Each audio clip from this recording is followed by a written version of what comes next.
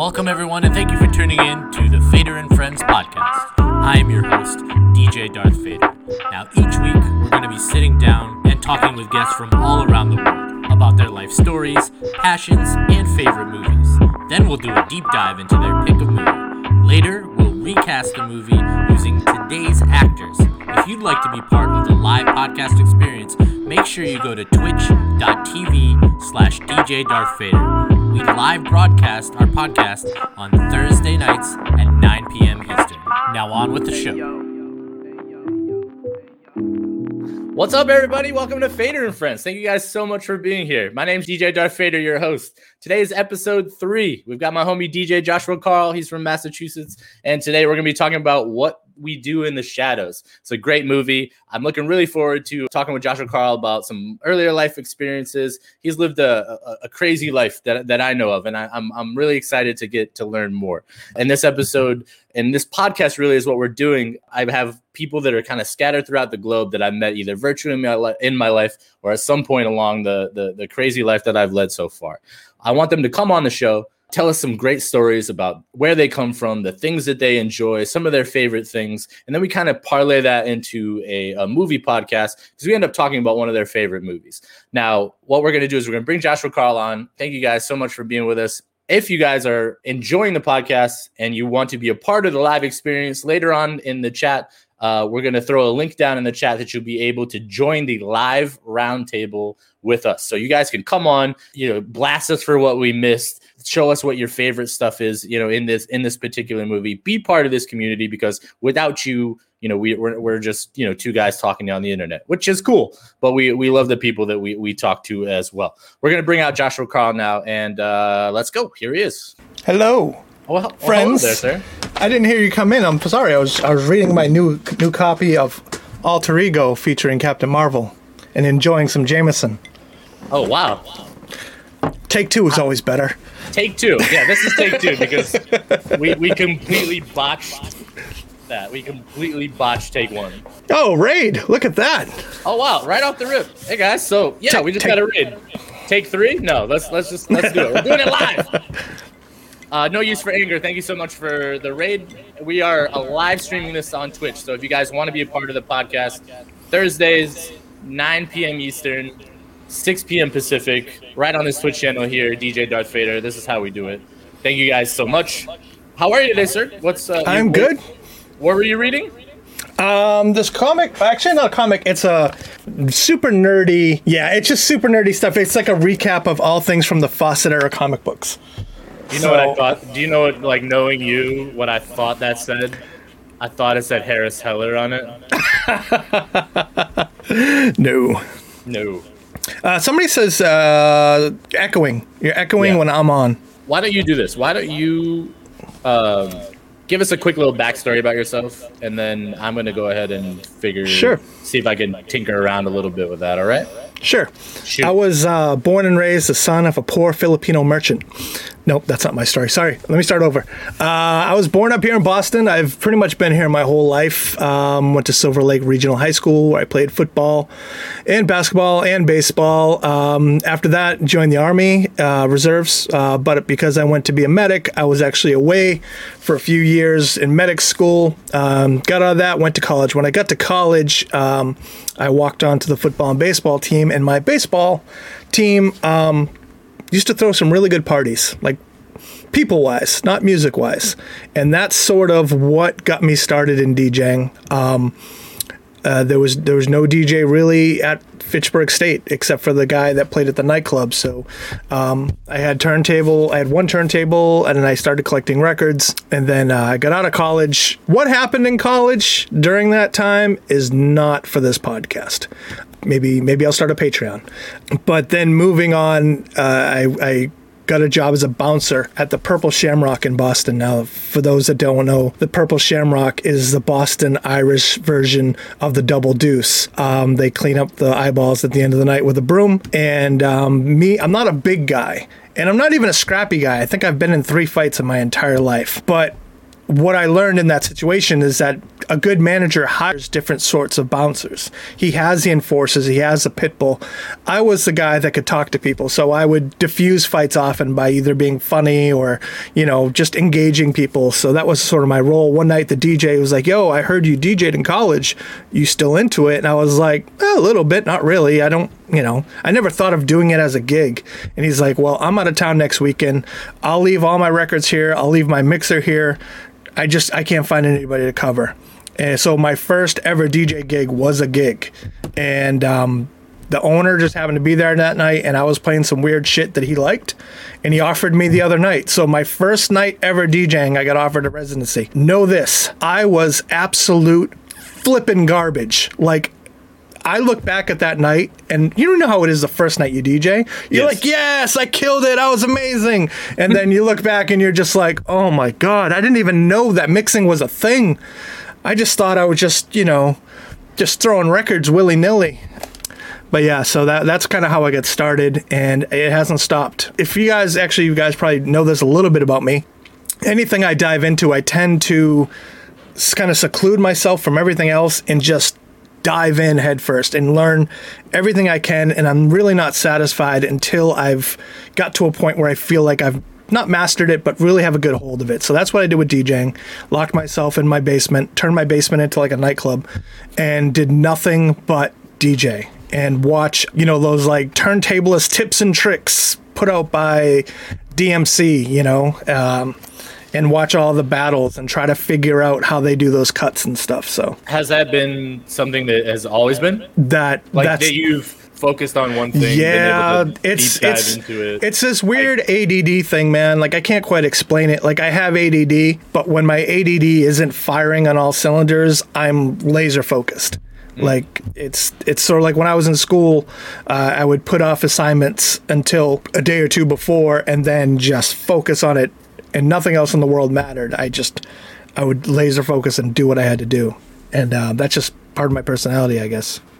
Now, do you come from like a big family, or are you an only child? Like, what's that? Nope. My parents I was sort of birthed out of like the Vietnam era. My parents got divorced when I was 2. My mother moved to Vegas a couple years ago. My dad still lives down the Cape. I have a sister who lives in San Diego, and my mother got remarried once when I was in my teens. And that relationship brought along 2 older siblings, a 20-some-odd-year-old half-brother and half-sister, who actually, he was one of the reasons why I went in the Army, because he went in as a MP, military police, went to Germany, and he came back with medieval weapons. Things I had only seen in Dungeons and Dragons, and he came back with a double-edged battle axe, throwing stars, a 2-handed 6-foot bastard sword, and I'm just like, oh, I gotta go in the Army. So that was it. No, that wasn't the sole reason, but that was a big part of it. And when you're like young and impressionable, all I know is that he was an MP. He got to shoot guns. He came back with cool weapons from Dungeons and Dragons, and that just sort of rolled. And the funny thing is, I actually enlisted during Desert Storm. So yeah, I want to get into this. I want to talk to you about this stuff. So that's why I was wondering. I was going to ask you like what made you kind of enlist, when, like, about what time that was. And it was the early 90s. I was a junior. Wait, stop. Time out. Sure. Thank you for your service. Oh, thanks, buddy. Now continue. My pleasure. Hey, Decade, how we doing, man? Sorry, I just want to acknowledge the chat just a little. I know the people listening to this back, unless you edit it out, will be like, God damn, but maybe they'll listen back and go, I need to listen to this on Thursday nights. Right. Come live, because you may get a shout out from the guy sitting next to me. That's right. Hell yeah. So yeah, I was a junior in high school, and it was close to the end of the year, and I started mixing it up with the recruiters. Took the ASVAB, which is like their version of the SATs, and it's not a test whether you pass or fail. It sort of like measures your skills in different regions, and if you get, if you're going to be a grunt, or if you're going to like maybe do something with your life. Exactly. So like the higher you score, the more jobs open up. I actually did really, really well, and they were like, you have your run of the board or whatever you want to do, which was funny because like in middle school, I thought I was never going to finish. Like they were talking about kicking me out, keeping me back, between being hyperactive and like I said, having ADD and focus, the tonic-clonic sort of way that behaves is one day I don't do homework for a month and I'm ready to get kicked out of school. The next day I'm like valedictorian. So it was an interesting time. Fast forward, senior year rolls around. Well, actually, my mother had to sign off for me to enlist. That was sort of a big pivotal point. Like she's like, we're in the middle of a war, and I'm like, I'm not going anywhere. So I enlisted as a medic with a specialty in orthopedics. Now, did you have any prior any kind of experience with that, or is that something that just the reserves and the Army just gave you, like, here, this is what you're going to learn? No, I picked, aside from MASH, I knew nothing of it. My dad was in Vietnam in 5th Mechanized Infantry, which was like basically rolling in tanks. And he was actually a radio operator, which was one of the jobs that generally meant you weren't coming home. He carried a big radio on his back with like a 30-foot antenna. And he has his own baggage from that situation. I knew I didn't want to do that, but they came at me and they're like, here's your list, and it starts with like the better ones, but they're also of a greater commitment. So the first job that they offered me was Russian interrogator, which means 2 years of Russian, 2 years committed to being full-time. And then when you get out, obviously you go to the FBI or something like that. Being the kid I didn't think too fondly of the police or any of those people on that side of the fence. So I'm like, it's just too ironic if I ever did something like that. And two, I'm just way too much of a clown. I feel like that situation demands you to be serious. And if there's anything that I do when somebody's like, you need to be serious, that's just like flipping on the Jim Carrey switch. I'm like, okay, like it's not going to happen. Just not, it's not in my DNA. When I saw medic, I was like, this is a way for me to serve, but not take lives. And that's an actual thought I had when I saw it. I'm like, I can help. I can be part of the battle, but I won't be killing people unless I actually have to. Did you ever have to? No. I've been shot at. I've had mortars fired at me. I've had rockets fired at me, but I've never fired my weapon back. There's been a few times when I was in Iraq, I was on guard duty, and there's these things called rules of engagement. You've probably heard things like that. It's constantly changing. Every day you go to guard duty, they're like, here's ROI for the day. It's like no warning shots. Then 3 weeks later, they're like, okay, the first move is now warning shot. Depending on what's going on in country, it defines how you act when you're on guard duty. I never had to. There's a few times where like it's 4 a.m, I'm in this little hut in the middle of Mosul, Iraq, and I just see like a cigarette, coming at me because that's all you can see because it's pitch black. And the pucker factor when that happens, when you're like your boys, because when you do guard duty, you do two of you, and everybody's like one on, one off. So you sleep, I stay awake. You sleep, I stay awake. He's sleeping, and I'm just like, am I going to have to shoot somebody? I hope not. And of course they get closer and then you realize, they're a U.S. soldier or they're spec ops or, Rangers, because Rangers grow beards and shit like that over there. So try to blend and everything. Yeah. So, and they also tend to lean to, you got the look. If you put you in the uniform, you would look like spec ops. You got that? I've had, I haven't had direct military training, but my stepfather growing up was in the Army, and we got deployed overseas, and I got to fire guns and hang out with like a lot of the paratroopers, the red beret wearing guys, and like I learned a ton of stuff that like I probably shouldn't let anyone in on that I know. What year was that? What year were you over there? I was deployed in 05, 06, and a little bit of, 05, the end of 05, a little bit of 06, and 07. And the reason why it was so long is being a medical unit, I was deployed with a hospital, much like MASH. We all had to get our certifications up to date, which means like as a medic, I hadn't practiced as an EMT in forever. So They're like, you know what? We're just going to send you back through medic school again at 30 years old. So I had to basically, while I was staging up in Wisconsin, the rest of my unit was staging Wisconsin, getting ready to go to Iraq, a handful of us, they're like, go down to Fort Sam in San Antonio, Texas. You're going to take medic training all over again like you've never taken it. So I had to basically go to combat medic school in 2005. And basically, if you've never been to a military school, it's kind of perfect for somebody like me because it's 8 to 10 hours a day, every day a week. And you basically do what most people do in 2 years in like 2 months. So I deployed, like crash course. Yeah. And it's the cool thing about it is it's actually your certified EMT when you get out. So I could have pursued that. I ended up pursuing a job with Mass General instead because of my orthopedic adaptation identifier. But when I got over there, man, it was kind of, I say it's exactly what you think it is, but given how many different people have different stories or visions of what it's like over there, it's, from my perspective, it was a lot different.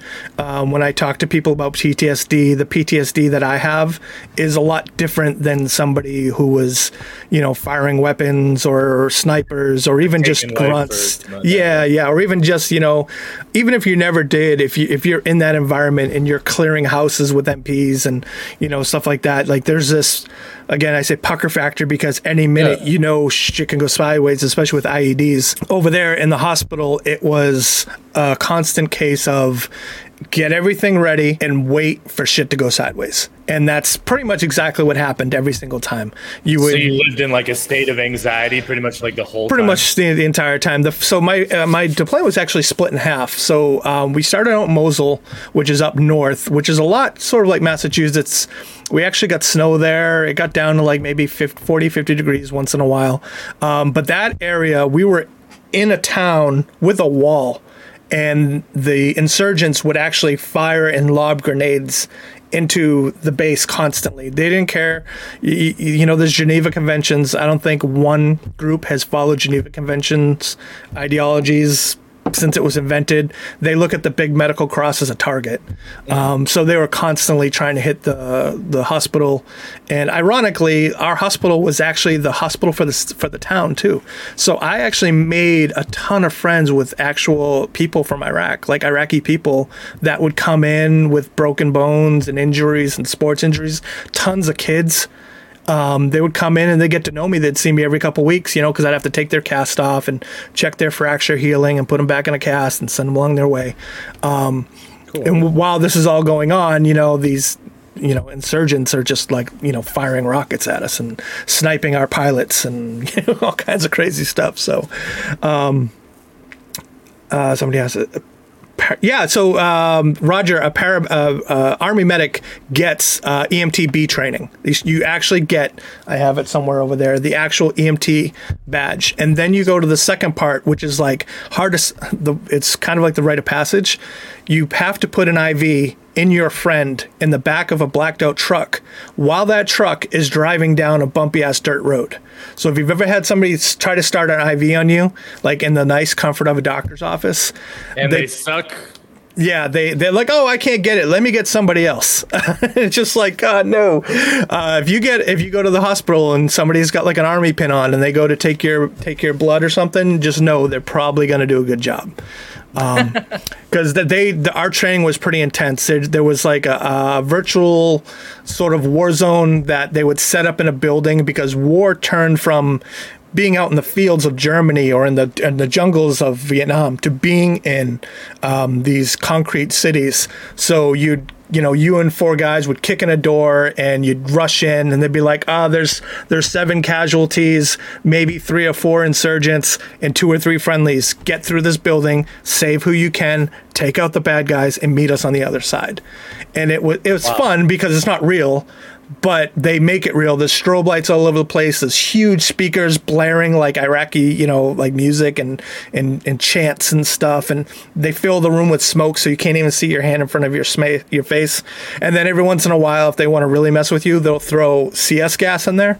You have to pop off your mask and put your mask on. I don't know if anybody's ever actually had CS gas in their system.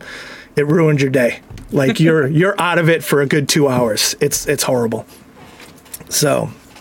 decade, I did not do any military parties just because that was the last thing. They suggested it when we did our reunion a handful of years ago, and I'm like, guys, I don't want to be the guy at the reunion working. I want to talk to everybody. So see, that I did the exact opposite of that. My 10-year high school reunion is like my 20-year. Oh God, I'm fucking old. My 20-year 10-year high school reunion came, and they were like, we may need something. I'm like, I'll come DJ it. You can pay me. So I'll go up there and get paid to hang out with all of you that I don't talk to anymore. That's fine.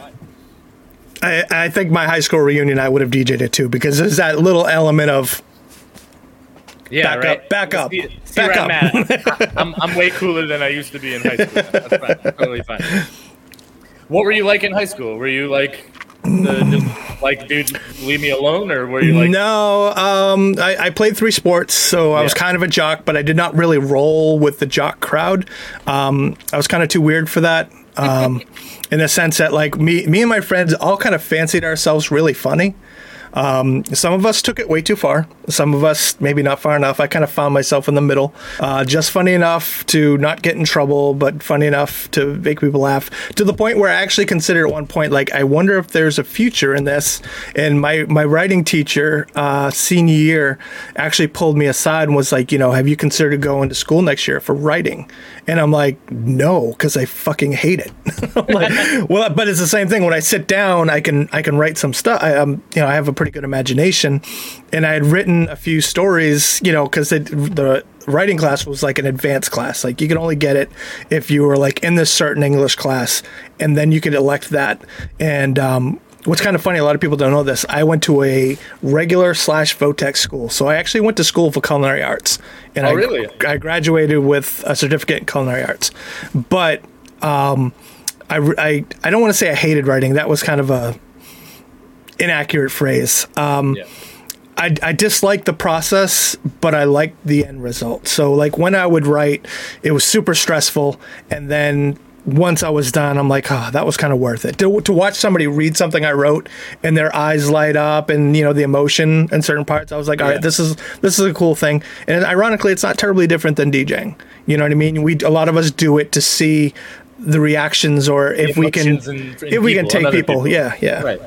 So your like imagination and that kind of writing for story and things like that, is that something that you kind of learned or discovered at a young age? Well, maybe with comics, because I know you're a huge comic book fan. Yeah, so it was in part, I grew up in Plimpton, which, if you don't know, is the hometown of Deborah Sampson. Deborah Sampson. If you don't know, does anybody in the chat know who Deborah Sampson is? I want to talk to Sampson. Oh, that's a different movie.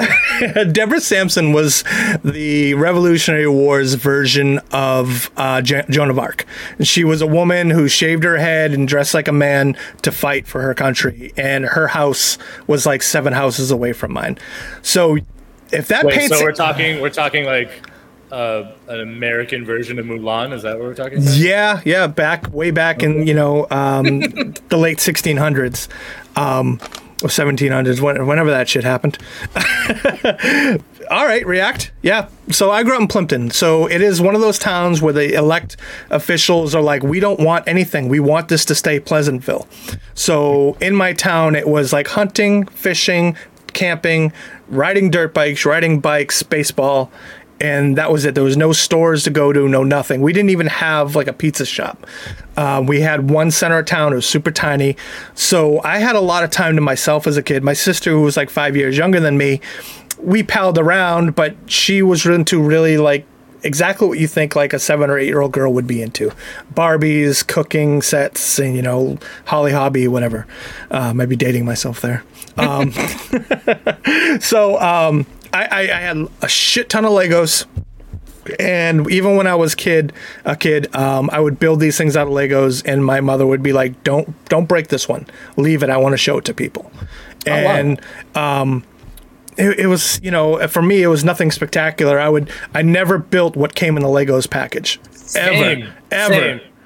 And when I see people that do build it and then like glue it and leave it as is, I'm like, friggin' Nazi? Like, why would you do such a thing?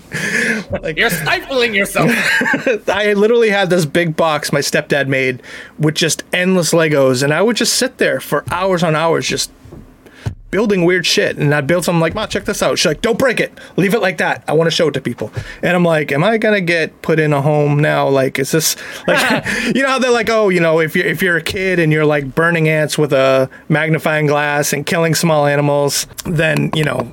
That's fine. Let's go back to that because I tried to steer you in the direction of the comic book stuff a little bit. I'm saving it because you're a huge comic book fan. Yeah, and there's a thunderbolt in your background and everything of that nature. When did comic books kind of come into like your ether, like your deep in your core? When did that start? When I was a little kid, my first like, oh my God, what is this? Was a little bit of Superman 1 and 2.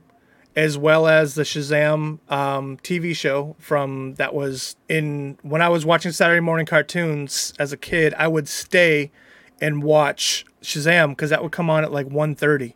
So like the good cartoons were on from like 8:30 to like 10:30, and then you started getting like maybe the weird cartoons or Land of the Lost and like the live action stuff.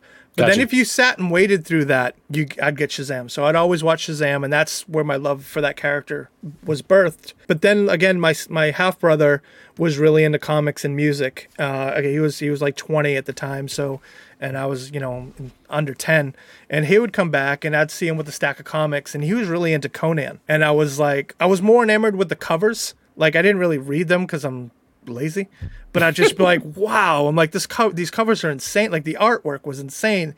It was a little bit towards heavy metal. If you guys know what heavy metal is, it was sort of like an adult comic, which often would have completely disproportionate women drawn and just like next to nothing. Conan was pretty close to that, but not quite. But he'd come home with like that, and I'd be like, wow, look at this. And then he really liked X-Men. And that put me onto X-Men. And then as I got older, I started collecting baseball cards, like I think every kid did in that little window of time. Oh, sure. I totally did that. Topps and X-Men was my life. So at this point in time, I have a little pet. Who's your favorite X-Men? I have to say Wolverine. All right. Just because, I hated that he's jumped the shark and he's become this other character now. But growing up, he was who I read for. It was the tenacity, the cool outfit, the brown and yellow. I didn't really care for the blue and yellow. As much as I love Chris Claremont, I'm a brown and yellow Wolverine guy. I actually have a friend of mine who's one of my college professors who actually worked for Marvel at a time. So like I'm gonna try to reach out to him, have him come on the show because I'd love for him to talk like some of that stuff because he's a super big comic book nerd too. Mine was Gambit, by the way, but yeah, please go on. Dude, Gambit's dope. Gambit's my man. Gambit's dope, man. He I was actually gonna do a little quick poll for you here. Do it. Yeah, man. Oh, Deadpool versus Gambit. Yeah. Ooh. I just happened to look at this the other day. So dope. I actually really like Gambit too. When I thought Ryan Reynolds and what's his name? The guy that was going to play Gambit. Channing Tatum. I was kind of shocked. I like the kid that played him in that movie. Yes. I do too. He was kind of spot on. He looked like him. Yeah. He was good looking, but not too good looking. He wrote the movie like shit. Yeah, it was a horrible writing. He was a good casting for that. I would have loved to have seen him like go further with that. Yeah, definitely. And then he did like Cameron Poe. Maybe he did that not Ghost of Mars, John of Mars or whatever. That other movie he did, and that I felt bad. I'm like, this guy's a pretty good actor. Like it's unfortunate he's just picking the wrong. Well, he's not even picking the wrong roles. He's getting shit writing. Yeah. Yeah. So yeah, I when I was going to the card store, it was also a comic store, and I didn't really like. All my friends were into cards, not really comics. And this is around like the '89 Upper Deck Griffey. And all that era. So we're all buying Upper Deck cards and all these other, just trying to get those inserts. Aluminum foil, right? Dude, just. And then, Taylor Klitsch. Thank you. Taylor Kish. Yes. There's our connection right there, Mr. Barbaro. Well done, sir. That's Chris Barbaro. We're gonna have him on the show too. I lost my train of thought. You're in the store. Oh, comp store. So we're buying cards, and I wasn't gonna be the dude that buys comic books when all my friends are buying cards and then trading cards. Fun fact, years later, it was found out that comic book store was using a steamer to open up the Topps packs, take out all the good ones, fill it with bad ones, and then resealing it. They didn't do it with the foil ones because you couldn't do it with the foil ones. But the Topps, they were doing that. Like, the little plasticky ones. Yeah, like the wax paper. The god-awful chewing gum in there. Yeah. So I still ate it anyway. One of my friends kind of comes out. I guess that's a thing. He comes out and he's like, I'm going to go look at some comics. And I'm like, you are? He's like, yeah. And I'm like, I'll come with you. And we went over and we spent money on comics, and we're driving home. And the first thing we figured out was baseball cards are a lot easier to carry in the bag than comic books when you're on a pedal bike. Oh, sure. So everything I bought for those first 2 years, I wish I knew about backboards in plastic bags, because everything, and I bought some good comics. In retrospect, I knew some of the comics I bought.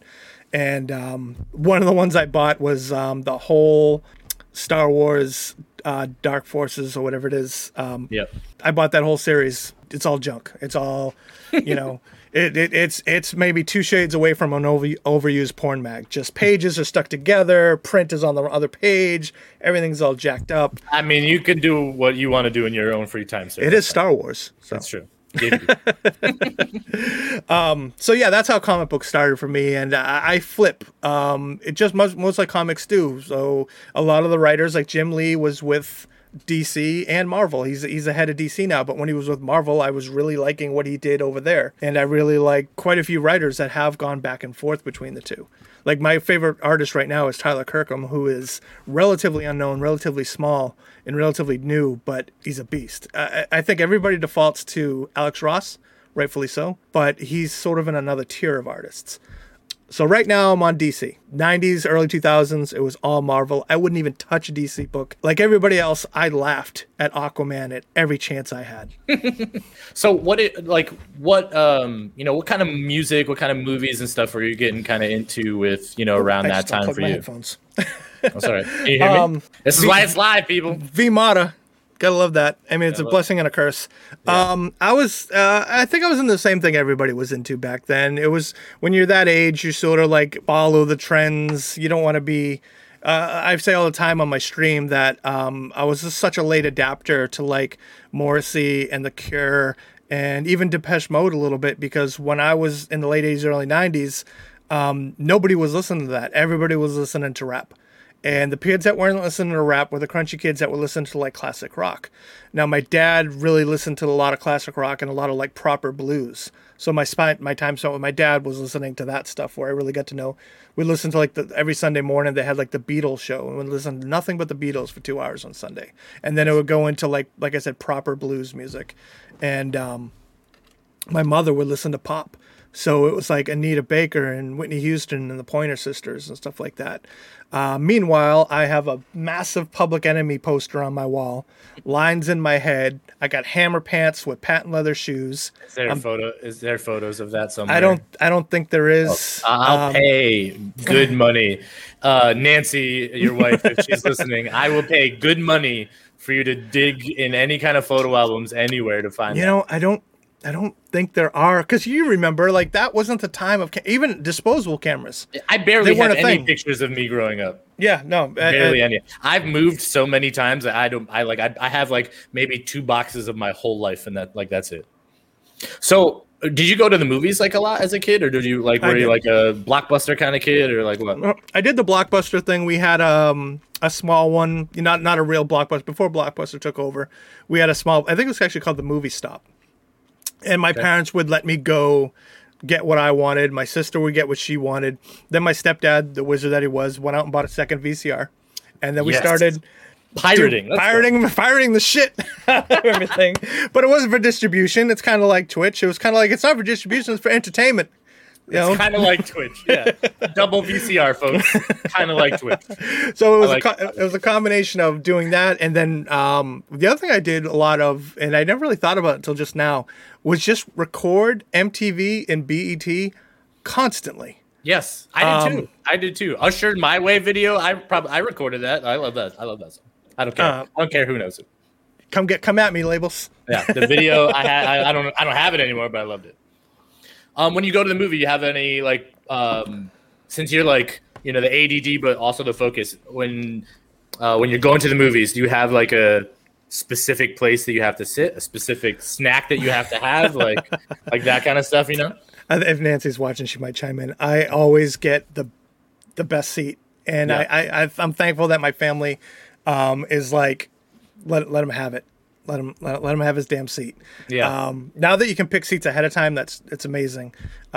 We spend more on food than we do the tickets generally when we all go. Sure. I love the theater experience, especially now that the theaters have gotten.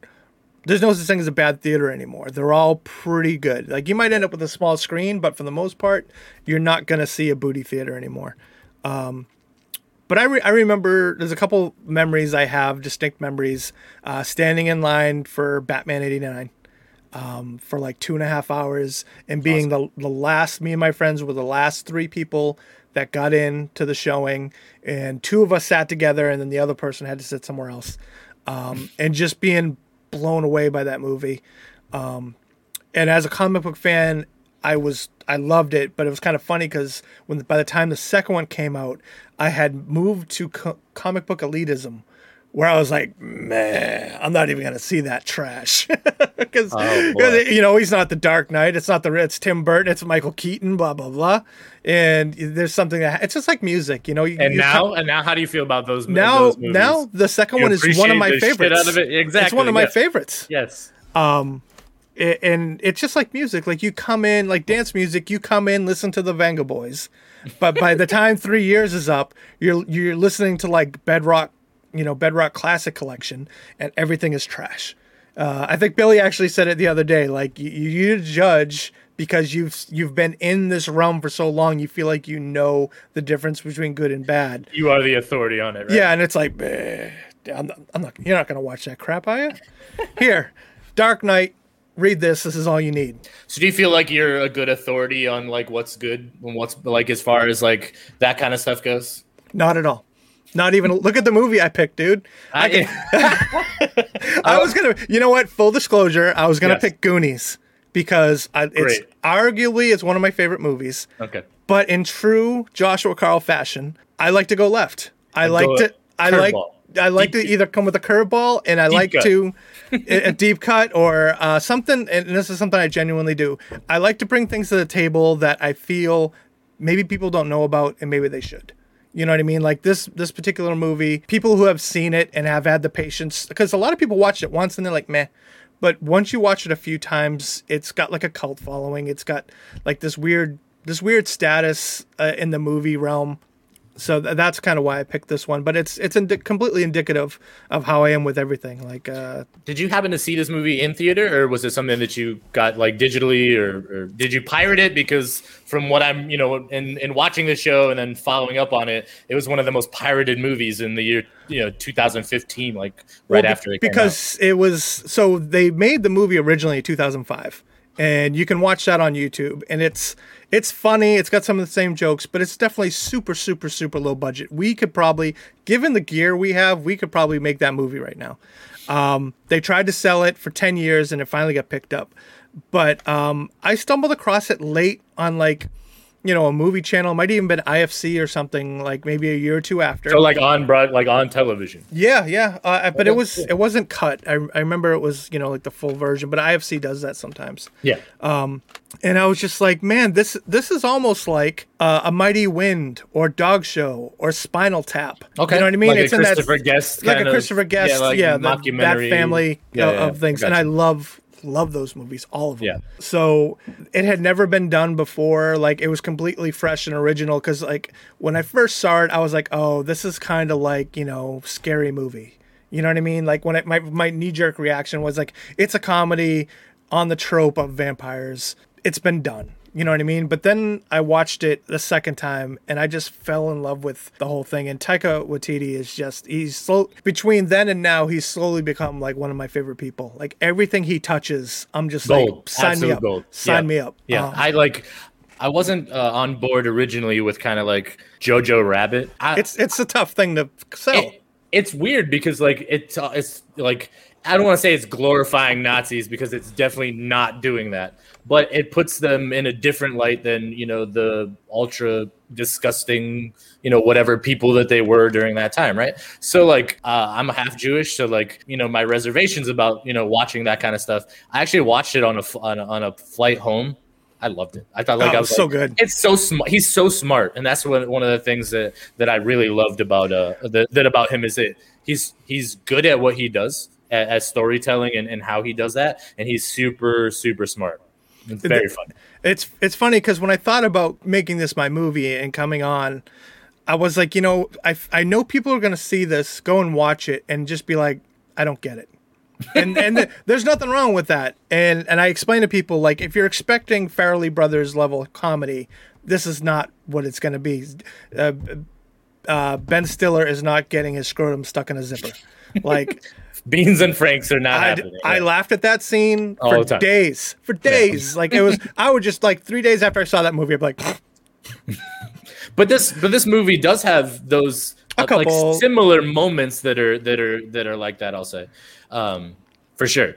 So what I want to do is we're going to try this again. We're going to go take two on we're going to show the trailer of the movie for What We Do in the Shadows. So if people, you know, maybe after listening to the podcast or whatever, get excited about it, want to check it out, you know, we can give you just kind of a brief overview of that. So give me a second we're going to cue this up and then kind of go from there. We're going to share this screen. There we go. Let me know if you guys can hear this in the chat. Let's go.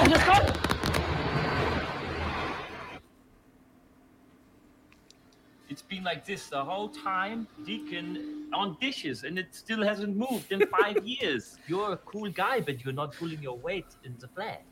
Oh, I'm glad to hear that I'm cool. No, that's not the point, though. Yeah, no, I know. Not a flat meeting about how cool you are. When you get 3 vampires in a flat, obviously there's going to be a lot of tension. Viago was an 18th century dandy. A ghost cop. Vladislav is a bit of a pervert. This is my torture chamber. Deacon. I love him so much. He's so good. To pay rent, but I don't. The trouble with being a vampire is you have to be invited in. Coming to the bar. $4 is water. Will you invite us in? We need some fresh blood. Hi, my name is Nick. I've been a vampire for 2 months.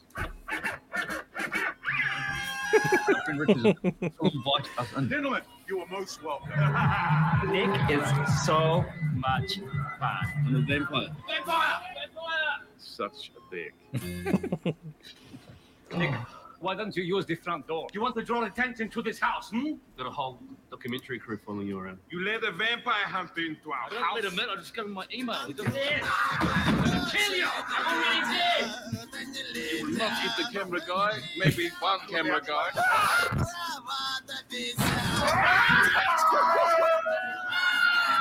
There's Reese Darby right there. Yeah, he's amazing. I love it. I love that scene. Hey, don't swear. What are we? Werewolves, not werewolves. Werewolves, not swearwolves. When you're a vampire, you become very sexy. Oh my goodness. It's almost obviously it's not it'll never be the level of Monty Python. But if you watch like The Life of Brian, it's not like rip-roaring slapstick toilet humor. Like, you have to pay attention to the dialogue and see the cynicism and the cleverness. There's a lot of like subtle like things in there that are just like off like response, like call and response, almost things that happen in this movie that if you're not paying attention, you're gonna miss a lot of it. Yeah, for sure. Yep, swagging it out right here. I love it. He's wearing a werewolves, not swearwolves shirt. So good. So obviously, guys, this is what we're talking about. It's on the title, it's on the description, it's on everywhere. About 5 different things. You know, is the movie we're talking about, What We Do in the Shadows. Now, do you have like some fun facts from after watching the movie and hearing about it that you after like maybe digging a little bit or just coming across these things, you're like, wow, I didn't know this. That people that have seen it or are now going to go back and see it and watch it would be like, oh wow, that's cool. I think with the biggest thing and it's kind of hard because I picked such a new movie, and I mean it is 10 years old, but with older movies, the stories come out from the movies 20 years later. So there's now with a movie that the production and everything is kind of right out there for everybody to see, there's not a whole lot of that. What there is, though, is like I said, they made the original movie and it did okay, same cast, come back 10 years later, make it a super success, and then they go and they make the TV show. And the TV show on FXX, I dare say, is as funny as the movie, if not funnier. And it's for a few reasons. One, Taika Waititi and Jermaine Clement stayed on board as like producers and directors. But they've brought in one of my favorite actors, comedic actors, Matt Berry. Okay. I don't know if Matt Berry is so ridiculously funny. He's from the IT Crowd and Toast to London, but he comes in as a vampire, and there's a couple other relatively unknown actors playing the same situation but in Staten Island. Then they start bringing in the guests, and they brought in so many, but I don't want to spoil season 1's finale, but let's just say they get almost every single person who's played a vampire on screen except for a couple big ones to come back as that vampire on What We Do in the Shadows. It's so ridiculously funny. So I haven't seen up until this point. I hadn't seen this movie. I just hadn't seen it, and I hadn't seen the TV show either. But after watching this and talking to you about it, I definitely want to check it out because I thoroughly enjoyed it. Yeah, the TV show goes down a couple other roads that the movie couldn't, because the movie it's got to have introduction, set the scene, and even though it doesn't really have a typical like crescendo and whatnot, it does sort of follow like your standard plot of a movie. The show obviously has completely different ideologies, so they brought in Mark Hamill as a recurring character. It's so ridiculously funny. He play himself, or he has like a different? No, he plays a vampire. But I don't want to spoil too much. The surprises on the show when certain people like Haley Joel Osment shows up to be a familiar, which is like a vampire slave, but he ends up getting turned into a zombie and going crazy. It's I can't even start to. It's 2 seasons deep, and it's the same kind of humor. Like if you've got somebody talking to you while you watch the show, it's not going to be funny. You really have to sit down and listen to it. Noel Fielding. Yeah. I'm surprised Noel Fielding hasn't been on it. Love him too. I love the Mighty Boosh. In checking out like some of the stuff that was available to find out, like I love digging deep into like the behind the scenes stuff as to what happened. Was there like some kind of production snafu that happened or this or that? There is like 125 hours of this film that was shot just for this film. And there's 3 different versions of this film that was completely shot and edited. So they edited this. Runtime on this movie is not very long. It's like 90 minutes. It took them almost over a year to be able to kind of edit down the 125 hours of film that they had, because there was like a more serious one. Then there was like an even more like comedic driven one. And then there was a kind of an edit that was like right down the middle. And that's kind of where they landed with like what the release was. Yeah, I didn't find that much of it. I actually looked, especially after last week, when I was like, well, I'm going to do some digging because I don't want to be the one that's like, I don't know. Let me pull up YouTube. Shots fired, Billy. Shots fired. No, I mean, so we love them. We tease because we love. And if you guys have figured out one thing, the more I get to know people, the more I bring them into my circle, the more I razz the shit out of them. I know. I get plenty. It's fine. But I mean, I think the thing is that for most people coming into this movie is obviously the connection with Taika Waititi. And like, if you've ever seen Thor Ragnarok, you get an idea of his abilities as a director. And if you find the New Zealand thing funny, And as a DJ, I do, because if you remember, all the original Serato videos were narrated by somebody in New Zealand. Yeah. And the little things like they don't say, so they call turntables decks, but they don't say decks, they say dicks. Yeah. So the videos are always like, plug your dick into the back of the mixer. And you're just like, what? What do you say? So seeing, like, if you guys remember the rock creature from, I forget his name, from Ragnarok, that's Taika Waititi's character. And it's just like this mild-mannered, New Zealand character. Yeah. So I've always had this thing for both English humor and New Zealand humor. So that movie just, man, it's... Yeah. My wife and I actually watched it again last night because I was like, let's watch it one more time, just because I want to have it fresh. And it's to that point now with me that I know everything that's going to happen, and I know every line, and it's become the Holy Grail for me. Like the Holy Grail, I know every line, every scene, and obviously the original Holy Trilogy of Star Wars movies. You know what I love is I noticed where they were. I was paying attention to obviously watching the movie, but I knew exactly the location of where they were when they were going and walking out in the street. And there's a district it's in Wellington, New Zealand. I know where it is. I knew exactly the bar district that they were walking up and down and filming that part, because there's been these like random videos on Facebook that have popped up, and they're like drunk reaction videos, and there's people out there, and I could see that whole street, and I was like, I know exactly where they are. I was like, they're in fucking Wellington right now, and it's just so random the way that shit goes down. And they're actually like all the places that they were going to and filming and trying to get invited in to, because that's the thing is like these three guys are like single guys and want to go out for a night on the town. And the vampire rule is you have to be invited into a place. So they're outside bars where there's bouncers and things like that, and they want to come in, and he's just like, they're like, can you invite us in? He's like, yeah, you can go in. Yeah, you but can go in. Can you invite us? But you need to invite us in.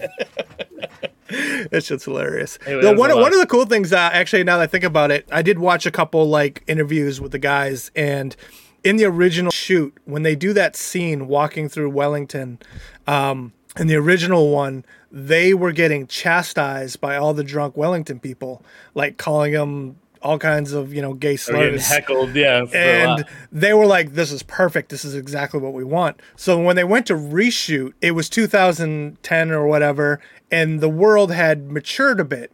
So they're walking down the street dressed as they're dressed, waiting for these Wellington drunk people to start heckling them. But society has changed, so nobody was giving them any shit. They're just like, oh, there's some weird guys. So that guy that yells at them was an actor because they couldn't get couldn't get someone to actually like do it raw, so they could be like, "Hey, you signed this waiver right here. We're going to put you in a movie." Like it just didn't happen. It's so funny. What I loved about this is like a lot of this like humor and like the scene structure and everything for this movie was like mostly improvised. Yeah. Jermaine and Taika like had this whole outline of what they wanted to do, like pages and pages and pages of scripts and everything like that, but like they didn't let anybody really in on it. They're like, they're setting up the shots for the blocking and doing that or whatever. Then they're going to just be like, all right, well, this is the kind of thing. This is kind of what we're going to do. This is, and then we're going to go from here to here. And this is like the conversation, kind of what they want to have. And then like go just to like let that like natural kind of shit happen. I love when that happens. And the fact that I know the cameras, the trick is you always shoot the guy receiving the reaction over the shoulder, but how you didn't even catch a snicker out of some of those lines. Like, there's a couple ones that poke up and he's like, why do you eat virgins? He's like, well, I think we eat virgins because we think it sounds cool. Plus, it's always nice to know, like, if somebody offered you a sandwich, wouldn't you be more interested in eating it if you knew someone hadn't already fucked it? It's so good. Oh, man. It's like those Jermaine Clement, right, in that movie is like, he's by far like my standout obvious favorite. I love the stuff that he does. He's amazing.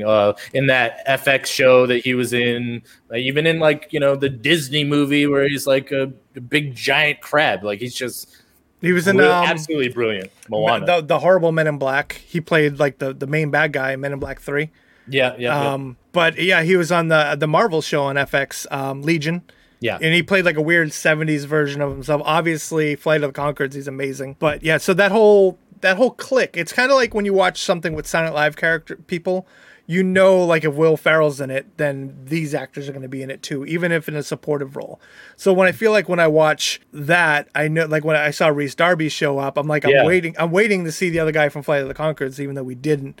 But the werewolf vampire interaction is just, he's just such a funny actor. Like most people know him from, if you haven't seen Jumanji, the new Jumanji, he plays like the Nigel. Yeah, he's the NPC. He's like the non-player character that like invites you into the game and like tells you where to go and is like, Dr. Bravestone, welcome to Jumanji. Like he's like that intro character that you see. And so like that's the guy. He is the pack leader of this group of werewolves in this movie that the the vampires have like beef with. What's up, Bobby? Bobby Promo. Hello, sir. We're gonna have you on the show, Bobby, because you've got stories and stories for days. Love to have you for sure. Any other thing? Oh, and there was also going to be speaking of like where we are with the werewolves and stuff, the idea that there was going to be a sequel for that movie, like the sequel to this movie was going to be set around that pack of werewolves, and it didn't.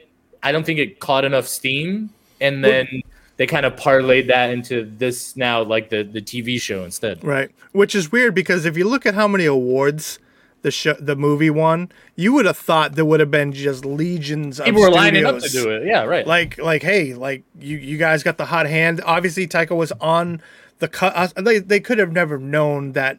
You know, he did that Beyond the Wilder People, which is kind of like a deep, thoughtful movie, but it's a good movie.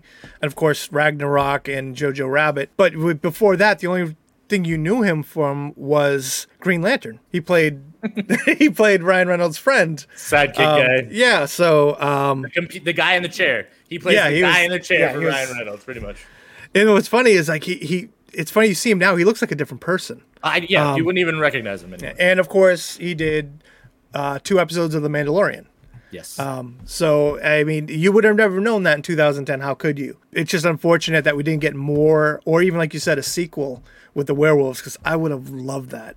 I think so too, especially because like just see with that same style, that same mockumentary thing, just kind of flipped on its own to let them go more into the etymology of where they come from, or like why they're werewolves, not swearwolves, and like when they're chaining themselves to the trees, the trees to not Hulk out, Yeah, just Declan, don't put yourself that little tree. You know how big you get. Get to a bigger tree. And then the guy has the number lock. A number lock. He's like, well, why'd you get a number lock? Well, last time I had a key and I lost it.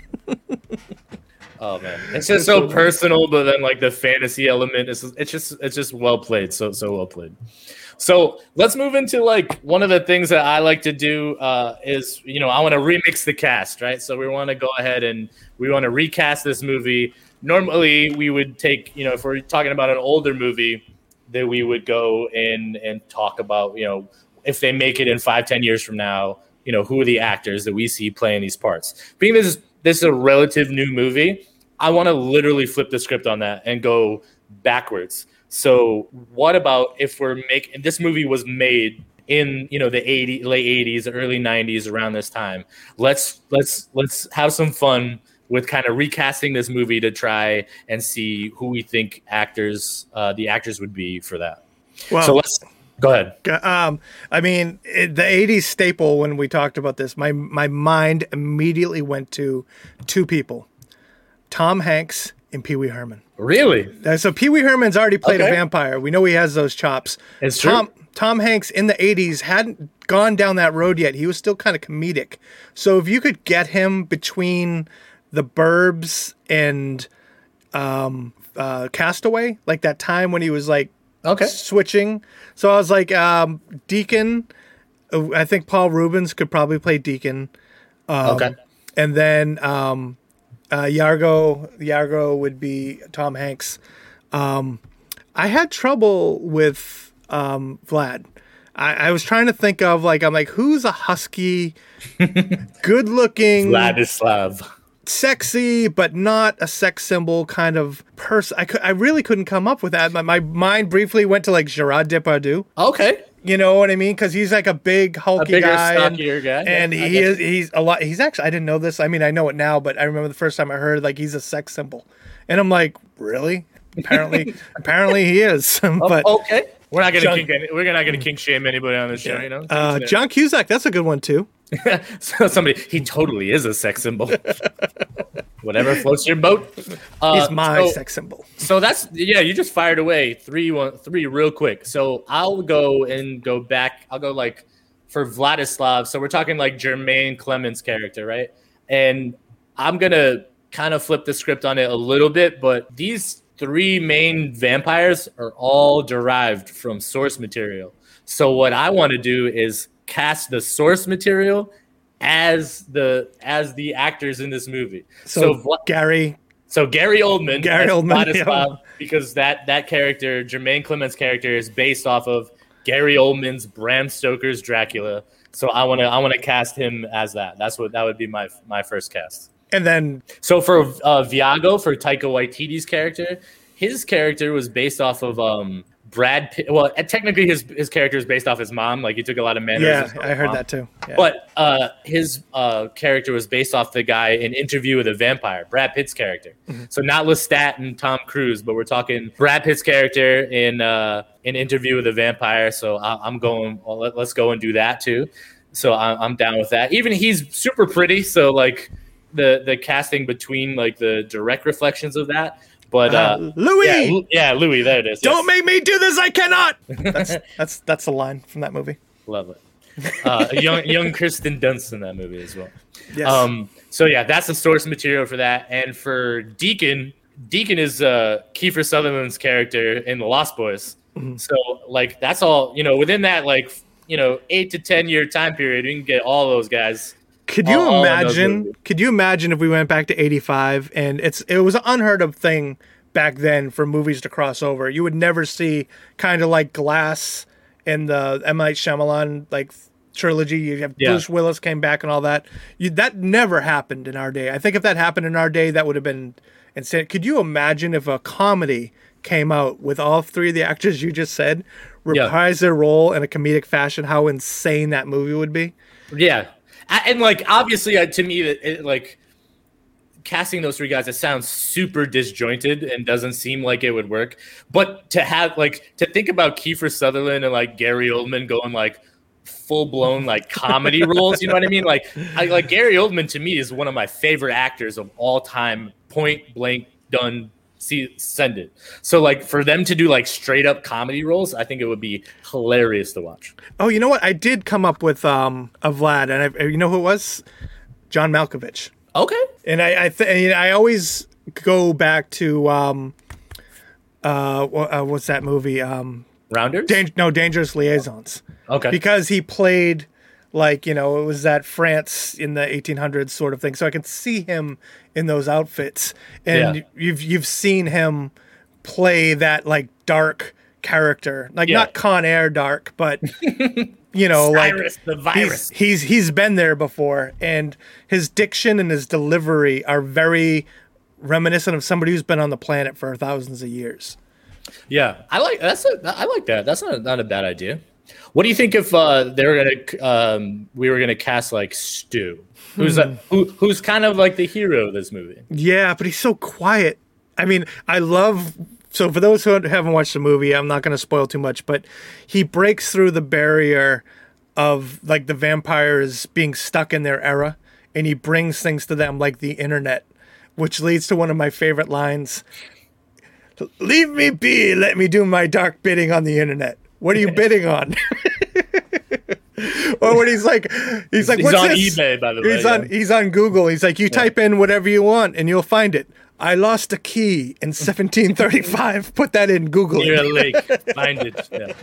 Super good. That's so funny. Yeah. Yeah, that's a tough one, man. I'm thinking like maybe somebody like Ian Michael Hall from like the 80s or something like that. That's like nerdish looking. Oh, yeah. Not like off to the side, but you know.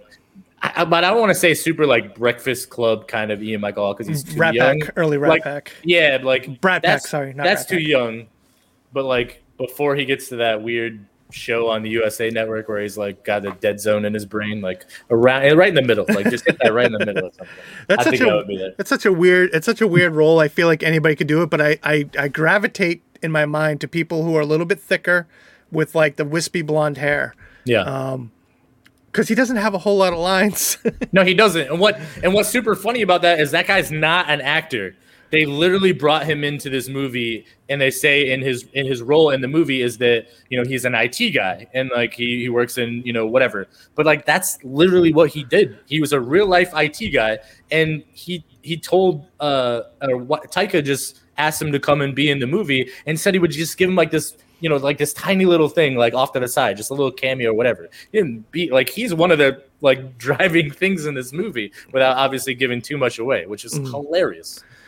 And then that just leaves, technically just leaves the dude that gets turned, Nick. Nick. I had a really hard time trying to come up with someone for Nick. I was thinking Christian Slater. Okay. Because he's got to be kind of like arrogant and pompous. Yeah. And wild. You know what I mean? He would definitely have to be like an 80s wild guy, or even like Rob Lowe, you know? Oh yeah. All right. I see that. I'm not. Yeah. I was having trouble trying to find somebody. I hit the Google, like the internet, so I could try and find something, right? So I like type in supporting actors from the 90s, and like there's no one that I recognize on any of these things. There are a bunch of like there's just a bunch of foreign films that are like maybe SEO'd and like Googled like the right way so it could come up and be like, what about that's a good idea. What about the guy that he was in Boy Meets World, like Sean? Oh yeah. Yep. That's a good somebody that would pop up and you'd be like, who's that now? Oh yeah. Remember that guy? Yeah, that guy. The guy played Sean on Boy Meets World. Whoever you are, sir, I'm gonna find your name out later. But you just popped right in my brain there for a second. Matt Dillon, that's a good one. You know, also good. The girl from Boy Meets World is a full blown porn star now. So surprise, you guys who watched that. Topanga? No, the other one, the redhead, the one that came in later. Oh, I don't know. Topanga was it for me. I was out later. Well, I wasn't watching that later. I caught it a little bit, and it popped up on those Twitter like, here's what your favorite actors are doing now. I'm such a sucker for some of those clickbait things. I feel bad. My phone's probably like calling Russia and doing all kinds of crazy shit right now. Awful. Sean Hunter, good call. Good job, Lady Rebel. That's his real name. Yep. I thought that was his name in the show. I thought it was Boy. One of the things that I thought was the wildest about this movie, while we're kind of put a close to it, is that one of the fun things you see in the movie is like Taika standing in front of a mirror and you can't see his reflection. He's like, "Ooh, look, it's a ghost cup." Ooh. Like it's just super fun and like funny like that. There's a scene in this movie where they're at a restaurant and they're sitting at a restaurant and their reflections are in the table, but the VFX team spent 80 hours in removing all of their reflections from that one tiny little scene in that movie. They spent so long on that one little part to remove all the reflections to keep it like authentic, I guess. You know what I mean? Well, because once a movie crosses a certain thing, it becomes a subject of scrutiny by fans, because people I know that watch this movie, people that watch this movie, nobody watches it once. Like most of the fans of this movie watch it constantly because they want that. Oh, here comes that line, or here comes that scene, and they had to know that the vampire community would be like, we can't take this movie. We can't take this movie seriously. Like one, who does? Two, like I'm Twilight. Shut up, Nick. You're not so Twilight. Good. Who'd you tell? Well, I told this vampire hunter. I like that he was able to kind of like, right, because I wasn't sure where they're going with that movie with them and him, with like bringing them over, the biscotti, like that whole scene is fucking hilarious. Yeah. I love that. Yeah. I don't want to give too much away because we want you guys to go, if you haven't seen it, to go watch it, and if you have seen it, you already know obviously what we're talking about. It is definitely one of those movies that if we have nothing but time, if you're in the realm where you have nothing but time, sit down and just take it in. Just make sure you're not distracted, because it is one of those movies that you have to pay attention and you have to look. Like I said, like Life of Brian. Life of Brian, if you just watch it and you're not paying attention, is not that funny of a movie. But if you sit down and look at like the little tiny things that Monty Python's crew were smart enough or clever enough to put in and be like, that's really funny. Like, it's not in your face, Rowan Atkinson Right. being a clown funny. It is like really intelligently clever. If you guys want to join the little live table discussion, we're going to kind of pivot to that in a few minutes. There's a link in the chat here. You could just need to be, on a web browser. You can do it on a phone. You can do it on a computer, no matter what it is. If you guys want to join the roundtable discussion, we'll kind of bring you on here. If you have seen the movie, feel free to fire away. If you haven't seen the movie and you want to talk to us about it, want to check it on, feel free to do so. Jump right in here. Yes, just make sure you have pants on. That's Please. Always a good thing. No one needs to see too hot for any kind of podcast. That's for Too hot for Fader. too hot. Yeah, too hot for Fader and friends. Yeah, we're not trying to do anything of that.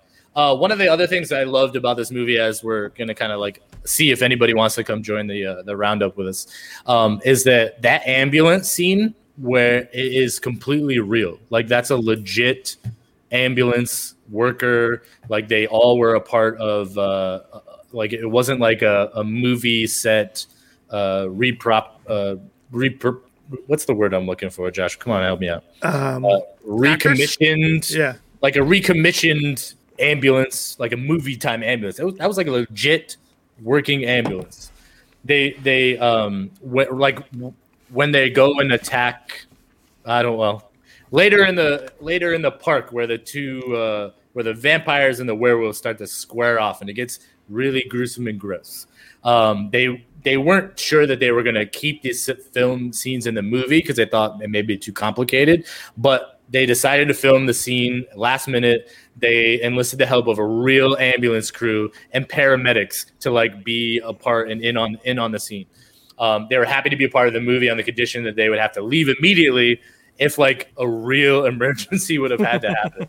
They're like, yeah, we're down to help out, love to do it, but if there's something for real that's happening and going on, we're gonna we gotta go. Oh, Mr. 916, hello. Hey, how are you? Hasn't seen the movie. He's... Well, hasn't seen the movie. That's okay. But watching the trailer, were you interested in kind of checking it out? That's my vibe. Yeah, I'm way down. I love a mockumentary. Like, my favorite mockumentary to date is probably Fear of a Black Hat.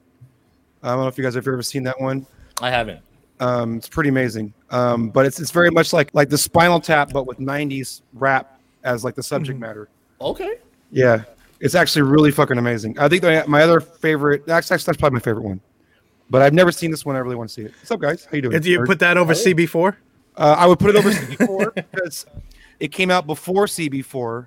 CB4 kind of low key bit this movie. Yeah. Ooh, okay.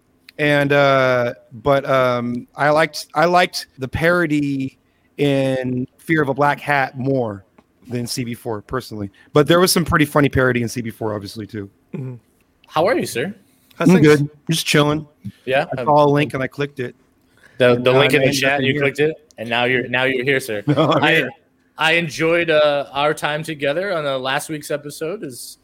I was so underprepared after watching back on that on the YouTube replay, which actually is really good, dude. You put a extra little spice onto it. I noticed, and it looked really sharp. So yeah.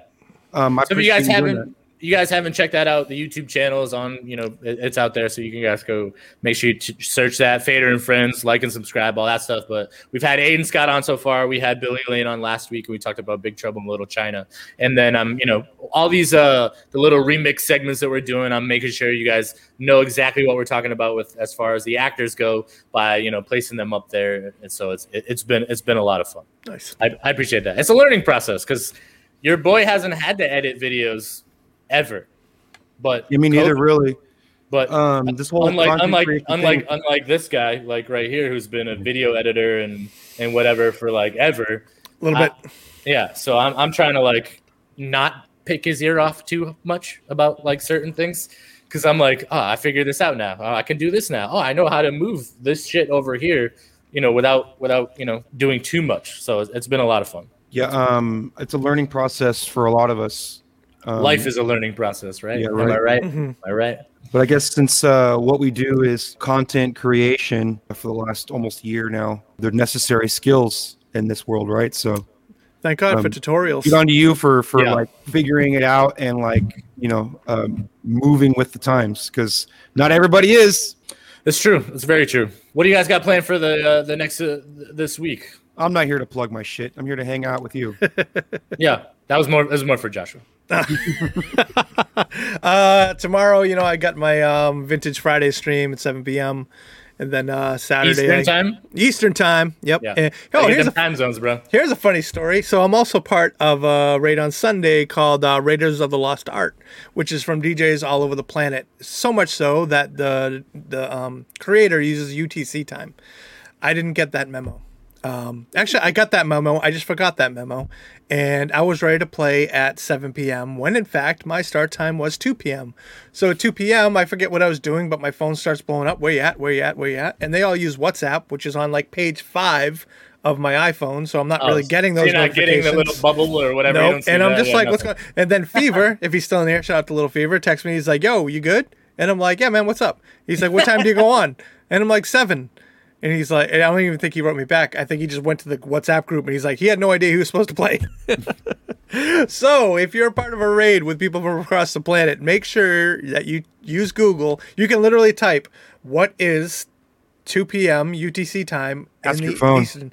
It'll tell you. So I have the world clock in the app. I have different time zones set up so I can know that stuff. Here's a pro tip, because I've been a part of a lot of international raids in the last few months.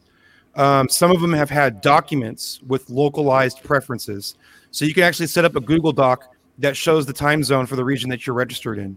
And so when they're setting everything up, it's not, you don't run into that confusion. It's you can do a localized document. I dig it. Fever is here. He saw it. Shout out to DJ Little Fever. He wants to come on. Everybody makes mistakes. I'm only human. We're gonna have him come on in a future episode for sure. He wants to talk about The Room. Oh, which is like okay. I know it. I know the internet's love and hate with it and everything, but I have not seen it, so I know a little bit, but I'm looking forward to getting to kind of know it. You guys got some movie cues that you're looking into getting into the next couple of days? What are you watching? I want to watch Kong versus Godzilla whenever the hell that shit comes out, or Godzilla versus Kong. I don't know which order it goes in. Whatever way it happens, it's going to be great. Yeah. Who do you think? Who do you got in a match between Godzilla and Kong? Godzilla. Yeah. I think Godzilla smokes Kong. Right? Godzilla's just. I mean, I'd put Godzilla against anybody of the same stature, and he'd probably still lose. He's just a big monkey. Godzilla's got freaking superpowers. Right. Depends on Right. If we're going mecha too, or we're just going. Can you imagine? I was so like I said in the chat, man. I was so happy with the last movie when they busted out all the like original Creature double feature guys. I grew up watching those. Like after Shazam was a Creature double feature. Mothra was this dude. Mothra. I said this in the chat. When Mothra showed up in that movie, I got watery eyes because that was my dude. Well, that was my dude when I was a kid. Like it became like not a joke, but it became a thing. Like Mothra was my favorite. I don't know why. He's a big fucking butterfly, but I was super happy to see him in the movie. And the way they did him, they made him so grand. And I'm like, oh, I'm not the only Mothra fan out there. Good to know. Cool. How about you, Mr. Lane? You watching anything soon? No. That's not. I mean, Godzilla and Kong is not coming out. I'm watching a whole lot of OBS screens and tutorials, YouTube tutorials. We all are. I like that. Oh, you know what tomorrow is? Friday. Episode 3 of WandaVision. WandaVision. So we're watching that. So Joshua Carl and I have super late night tech sessions about all things nerd. So we're talking about like OBS and like all kinds of weird streaming computer shit, and then we go off and talk about comic books, and we talk about streaming like videos and like deep dives. Like we were up until like I don't know 3, almost 4 o'clock in the morning talking about like WandaVision on Disney Plus a couple of days ago. It's nuts. We went down a deep hole for sure. Yeah, for sure. And it's just funny is like if Nowadays, I would put that conversation on my Facebook and be like, read it and weep. And there would probably be, if we were single men, girls being like, hey, that same conversation in the 80s is what kept me a virgin. Like, I remember, I'll never forget this. I'll never, ever forget this in my life. I was with one of my best friends senior year on the bus, and X-Men 1 was coming out, the gatefold one.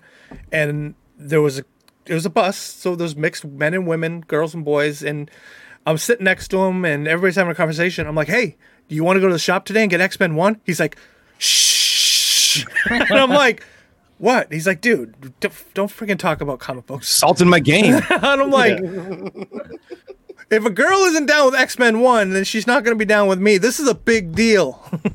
There's a line. There's a line. There may or may not be a picture of me, my wife, and my daughter floating around the interwebs of us Halloween costume where I'm dressed as 90s cartoon Gambit. My wife is Rogue, legit like Rogue with the wig and the everything. And my daughter, who chooses to pick the villains almost every time. Root for the villain. Like, yeah, I'm going to be Mystique. And I said, yes, you are. And like opens up Amazon, orders blue bodysuit and paint. And she had the skull on top of her head. We go like, oh, geez. That's amazing. Like Halloween is like our time. Like she loves Halloween. So like we ball out with like a family costume. I love it. I'm surprised we don't bump into each other at some of the cons because my kids always dress up. One of the big ones in Boston, when my son was like 7, he went as Deadpool, but as you're well aware, there's usually like 75 Deadpools at the show. And he actually made their commercial because he was like, 3 feet tall and the Deadpool with the 2 swords and the guns and grenades and like the OG spandex outfit. Yeah. And there's like 5 different Deadpools. There's like the Deadpool and the Stormtrooper outfit. There's endless. My favorite is the chef. I see him every year. He's the Deadpool outfit, but he's got on like an apron with a hat. Yeah, it's amazing. But then one year, the year I ruptured my Achilles, I was like, there's no way I'm not dressing up. So I went as Green Arrow, and I had the bow and basically like a beefed up Robin outfit. But of course, I also have a full blown official Jedi robe and that thing too. So my son and I went as 2 Jedis one year, of course. But the outfit that he did that really blew hair back was Damian Wayne, because he was like, I think maybe 10. And we built his outfit completely from parts. Like we took soccer shin guards and made them into like the gauntlets. Yeah. He got like combat boots, and we took a vest. We ordered like the official like Damian. We were sure to get the Damian Wayne R, not the Tim Drake or the the whole deal. And he actually entered the contest in Rhode Island. He's talking about an iteration of Robin for the super non-comic book nerds that are here. Half the people in here were like, what the hell? Who's he talking about? If like you said brothers? Yeah. Damon Wayans? Is that what we're talking about? You got to break it, like yeah. You just I forget. Super deep for a second. I forget. Like if you say, I should have just said Robin. Yeah. But the thing is, you can't, because Damian Wayne is a completely different Robin. Yes, we got it. Yeah, I understood, but I want to make sure that for the chat we didn't lose everybody. For the chat, Damian Wayne is actually Bruce Wayne's son, hence the namesake. But he is a bastard in the best possible way. He's such a dick. It's amazing. I went to the last Comic-Con we went to. Me, the wife, and the kid dressed as my daughter dressed as Spider-Gwen. Nice. My wife went as Doc Ock, and I went as Miles. And like Into the Spider-Verse, we all did that together. It was a lot of fun. Nancy's gone. So the last couple of years, she's gone as the villain from. Oh my God, I know she's listening to me right now. Going, I can't believe you're forgetting the name of the character. She's in the chat right now. She sees you from Umbrella Academy. Okay. She's a woman that wears like the steampunk kind of outfit with the umbrella. Yeah. She I forget her name. I'm sorry, babe. Is it oh yeah, that's right. He was Martian character too. V or M or is it what's something? I forget what her name is too. I love that show though. Yeah, she went as that one. The Handler. Thank you, babe. I couldn't remember. She's gone as that a few times as well. That's cool. Awesome. Nerds. All right, Mr. Lane, I'm gonna kick you out of here in the most loving way possible. See you, Billy. Appreciate you. Thanks for I called jumping Luke on. and I clicked it. I ended up in here. I don't know what happened. Thanks for coming on the round table, brother. I appreciate you as I always. got fished. Bye. Bye. He thought we were going to be talking about real cool OBS stuff, and then Yeah. we hit him with the nerd shit, and he was like, "Damien, who? What the hell? What the hell are you guys talking about?" Yeah, if we would have went Damon Wayans, he would have still been on board. But he was like, Damian Wayne, what is that? He's like, I gotta go, guys. I gotta go. I'm too cool for this shit. Man, and maybe Nancy remembers. My son actually hit one of the Comic-Con people with a line when he was as Damian Wayne. That was like, as a dad and a comic nerd, the fact that he said what he said, babe, do you remember what he said? It was something like Batman came up to him and said something, and he said something back in character, and the dude was just like, and it was like a dick moment, but I can't remember maybe she'll put it in the chat, but it was that's it was awesome. so good. I don't know why we haven't. I haven't actually gone to the Boston Comic Con. I go to the ones that end up happening in Connecticut and Rhode Island, and I'm usually like DJing the after party. Like I've done that for the last few years. I've been trying to crack that egg in Boston for quite a while, and I don't even get a response. And I'm like, dude, I'm one of you. I got venues. I am a nerd. Love me. No, Nancy said to check my phone. So which is fun is like through DJing at Comic Con. Yeah, check that. Sick. Hold on. Yes. Look at him. Oh, the mask and everything. That's legit. Yeah, that's actually an official mask from like this mask designer who I found on the internet. That is super dope. I like that. I don't know where I would be able to even find like the shit that I was doing. But what I was saying is through the Comic-Con and DJing the Comic-Cons and stuff, I was able to bring, I started in March broadcasting that, I was on Twitch and, doing this and streaming. One of my mods who, I don't think she's here because she's like a college professor, Resmira, you know her. She's stops through in your chat and everything else. She and Strothy, to another person that represents big time in our chat, they work like during the Comic-Con and stuff like that. So that's how they found out about me. And then they were like, I got them to like come on to Twitch and like start hanging out in the chat and stuff. So it's cool the way that shit nice. is all work together. If we're trading picks, I'll do one. Hopefully mine was. This was like a few years ago, but if you can see. Oh, nice. The family. I won't be able to get. Is that Rocket? Oh, nice. Yeah. That's my daughter is Rocket holding a Groot, a little baby Groot. My daughter is sorry, that's my daughter. My wife is being Gamora, and I'm obviously being Star-Lord in that one. Super cute. It was a lot of fun. So your family like totally into like dressing up and doing all that stuff? My daughter actually is blowing up on TikTok because of her anime and cosplay. Cool. Dude, she takes it to that level. Her TikTok and stuff, it's like the stuff you see actual cosplayers doing. Like she gets in full makeup and the contact lenses and the wigs and she just broke like 5K on TikTok. But the thing is, like she's in her own realm. Like I don't think she's done too many matter of fact, I don't think she's done any comic book characters. It's always some deep dive anime that makes my nerdish look like some real topical shit. Like a pleb. Like I'm like, oh, I'm gonna go Superman or Batman, and she's like, dude, come on. But she definitely does represent that side of the family very well. The rest of the family does too. My son's getting a little older. I wouldn't be surprised if he's getting away from that. Last Halloween or 2 Halloweens ago, his name's Fred, and he went as Freddy, and my wife built him a full Freddy outfit because the joke is we actually lived on Elm Street and his name was Freddy, so it was kind of a no-brainer. But did you build him like a suit that had the Bluetooth speaker inside of it so it could play like the theme song? No, it didn't go down the street. Just getting that outfit in somebody his size was a challenge enough for my wife, I'm sure. But yeah, so we do go. I'm actually the one who doesn't go in as much as they do. They all always do. Me, not so much. Yeah, I'm just along for the ride. I'm more like I go to all the. You're the chauffeur. Yeah, you're the driver, right? Yeah, I'm Alfred, basically. I'm Fat Alfred. Fat Alfred. I'll go. You know, it's the same thing every time. Like, oh, con's ending in 5 minutes. All right, I'm gonna go get the car.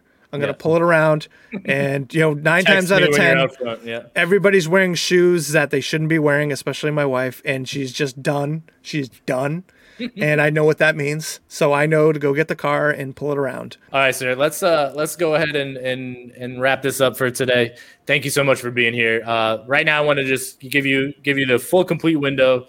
Let these people know, that are watching either on the YouTube or the audio podcast that aren't here on Twitch, aren't following you on Twitch, where they can find you, where they can see you, and that kind of stuff. Giving me the Sean Evans. Yeah. Plug this camera. Wait, hold on. This camera. Go ahead. Make it happen.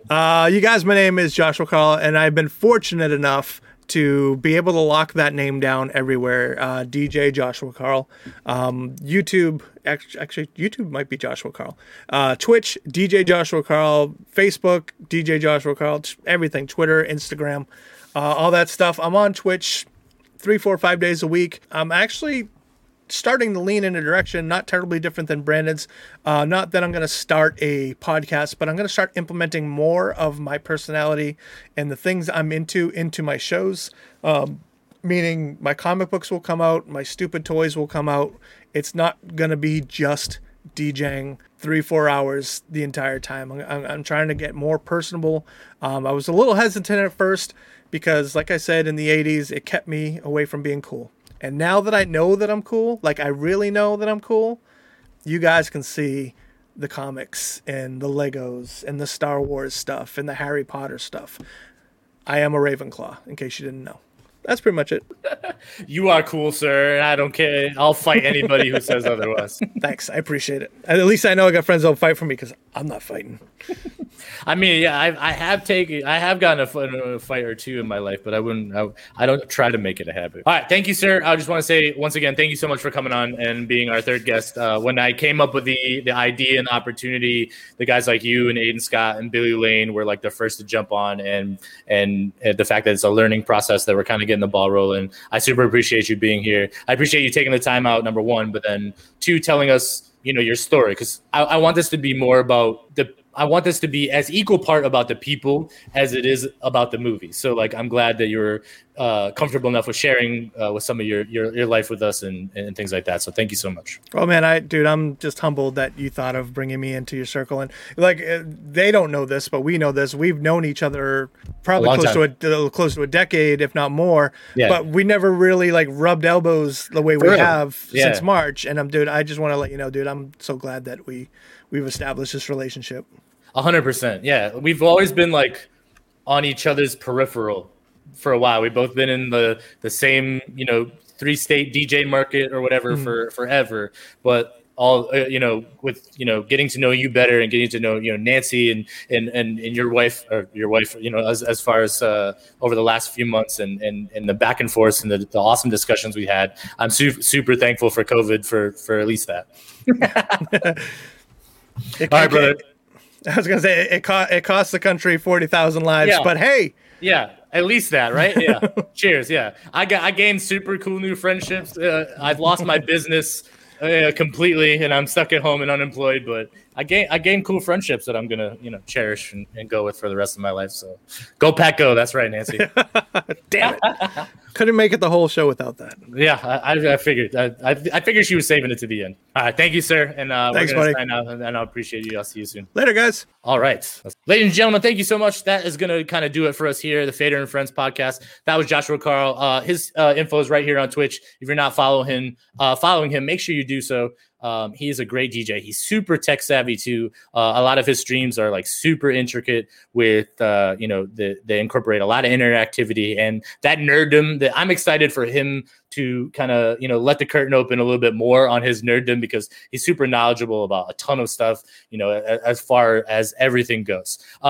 So next week, our guest is going to be Neil Jackson, and we're going to be talking about Donnie Darko. Neil Jackson is a New York DJ by the way of California. He just recently started a coffee company in quarantine called Beans, Rhymes, and Life. That's his morning show that he does and streams on Twitch. We're going to be talking about Donnie Darko. It's been a while since I've seen that movie, but it's such a dense movie to talk about. So I'm super looking forward to it. And then we're going to go and, obviously open up the roundtable discussion. If you guys are, want to become a part of it, you're more than welcome to, make sure you guys hit up all the socials. I'm at DJ Darth Fader on everything. You can find Fader and Friends on YouTube, Apple Podcasts, Spotify. Please like and subscribe whenever you can. That helps us grow the channel. That helps us, start to reach more people. And I've got, a lot of guests down the pike from all different walks of life. So I'm super excited that you guys are on board and are enjoying this with us. Thank you guys so much for being here. Thank you. And I will see you guys next time.